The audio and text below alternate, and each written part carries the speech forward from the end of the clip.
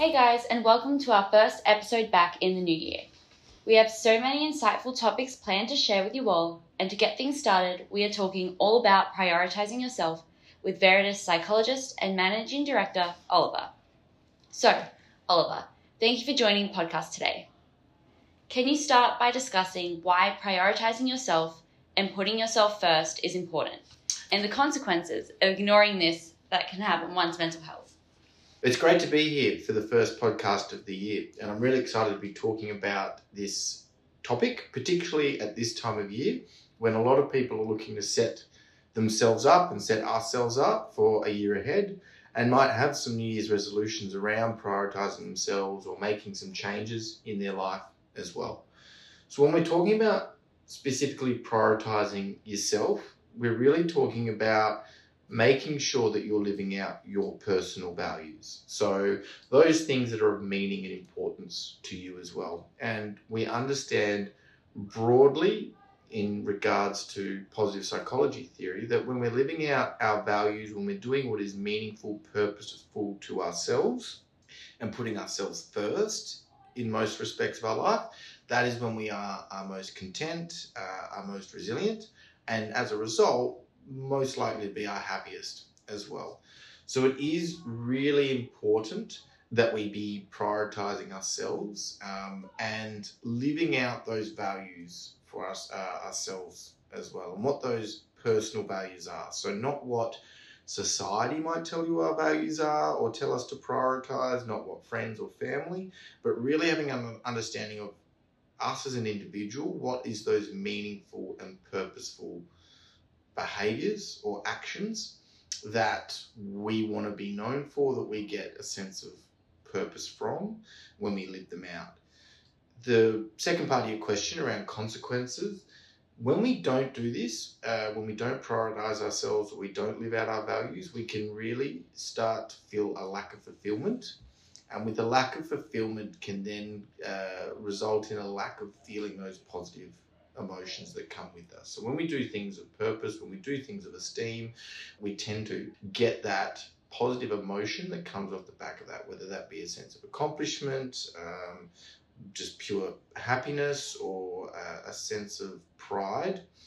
We get that when we do things of meaning and purpose and value to ourselves. When we don't do that, when we negate those things, we don't prioritize them, we're denying ourselves opportunity to feel those things, and we can start to really become a lot more pessimistic, I suppose, or lack that routine hit of positive emotion. So it could lead to issues, and not always, but could lead to issues with mood, could lead us to some anxiousness, I suppose, as well, because if we're not prioritizing those things of meaning and purpose to ourselves, then we could feel like our life is stalling as well, or we're not moving forward, and that can create some anxiousness as well. So it's probably not living out your values is unlikely to develop a major mental illness, I suppose, but those more common mental health states, such as your anxiousness, such as your mood, your behavior as well, can go off the boil, and then it can become self-feeding as well. So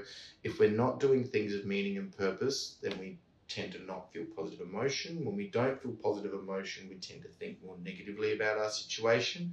And when we think more negatively about our situation, we then tend to not feel energized or motivated to behave in alignment with that. So with our positive emotional values. So then it becomes a little bit self-feeding as well. So it is important to prioritize yourself routinely, and make sure that you stick to that so you don't fall into a trap of negative feeling or that self-feeding of not prioritizing yourself.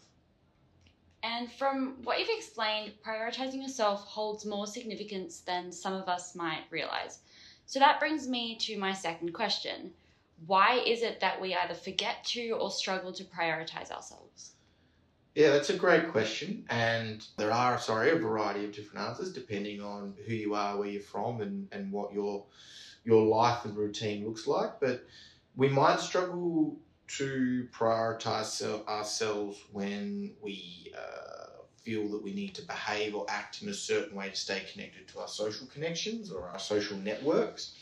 as well. We might prioritize acting and behaving and prioritizing certain things in order to stay connected to our social network over, prioritizing ourselves as well.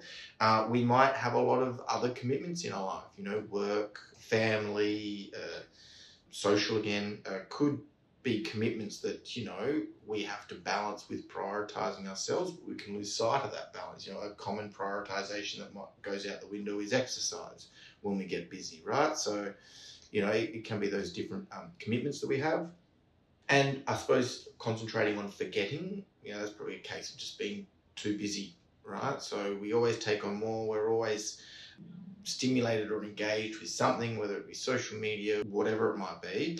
And then at the back end of that, we forget to then make time for ourselves and live out those values. So that can be where we forget, or that can be where we struggle to prioritize ourselves. Perfect. And in your professional expertise, how would you suggest that we start prioritizing ourselves to make sure that we aren't forgetting or even struggling with this? Yeah.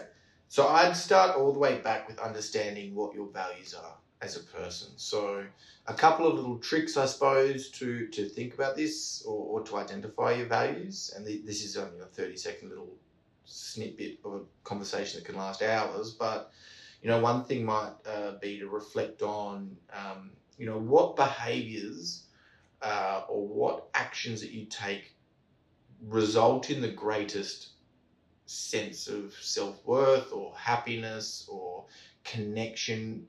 After doing what do you feel you're best and happiest and most confident? And those behaviours are probably there or linked to your values. So identify those behaviours and then think about what those behaviours might represent for yourself. You feel your best after you spend time with friends might show that you have a strong value around community or connection, right? So understand what your values are so that you then know what behaviours you need to be prioritising. The other way to come at it might be to think about what you want to be known for, or what would you like people to say about you when you're not in the room as well. What sort of behaviours or approaches or mentalities would you hope people are talking about in regards to you when you're not in the room? And then understanding that or reflecting on that can then help you, reverse engineer it to, okay, well, what behaviours do I need to be exhibiting in order to have that be what people think and feel about me? Which I know goes a little bit against like prioritising yourself, but if that's the values or that's what you want people to know you for, then that's probably indicative of something that's important to you as well. And then, like I said, identify what behaviours would be, representative of those values. Then once you've got a good understanding or foundation of what your values are, think about your daily, weekly, monthly routine and how you're giving yourself the opportunity to exhibit those behaviours as much as possible. So is that through, making sure you're exercising daily or spending time with family on a weekly basis? Just making sure that when you look at your daily schedule, you are prioritising those activities in there, not just filling your daily schedule with things that are obligations like work or things that other people are telling you to do. So that would be how I'd say to start prioritising yourself would be first get an understanding of your values, then ensure that those behaviours that are linked to your values are being placed into your weekly, daily, monthly schedule as common as possible, and be really strict on ensuring that you've got them in there and you're routinely engaging in them. Great, that was very insightful. So now what we're going to do is switch to a different perspective, which is sometimes prioritising yourself can be confused with being selfish. So why might this be? I'll come at this from two different perspectives. One could be confused as being selfish by others.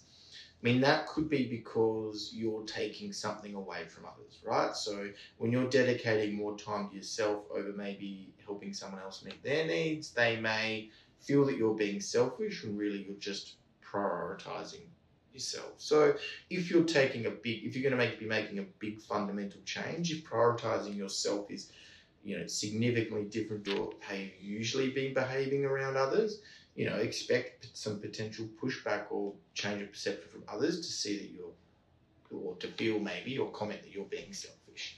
Maybe not, but it's always a balance. right? Then from yourself, I suppose the other one is, am I being selfish as well by prioritizing myself?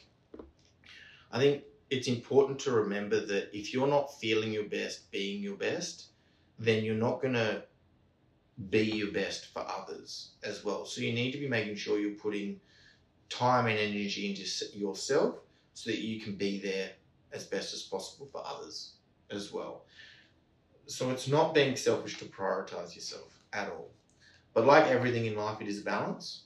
So don't use prioritizing yourself as an excuse to be selfish or an excuse to not be there for others when it counts as well. And that's just some self-discipline and, honesty with yourself as well. Very well said. And that brings us to the end of this episode of Psych Up. Thank you, Oliver, for providing your insight into prioritizing yourself. And we hope you all enjoyed this episode and took away some helpful tips to put yourself first this year and prioritize yourself. Stay tuned for more psychology tips and tricks. See you next time.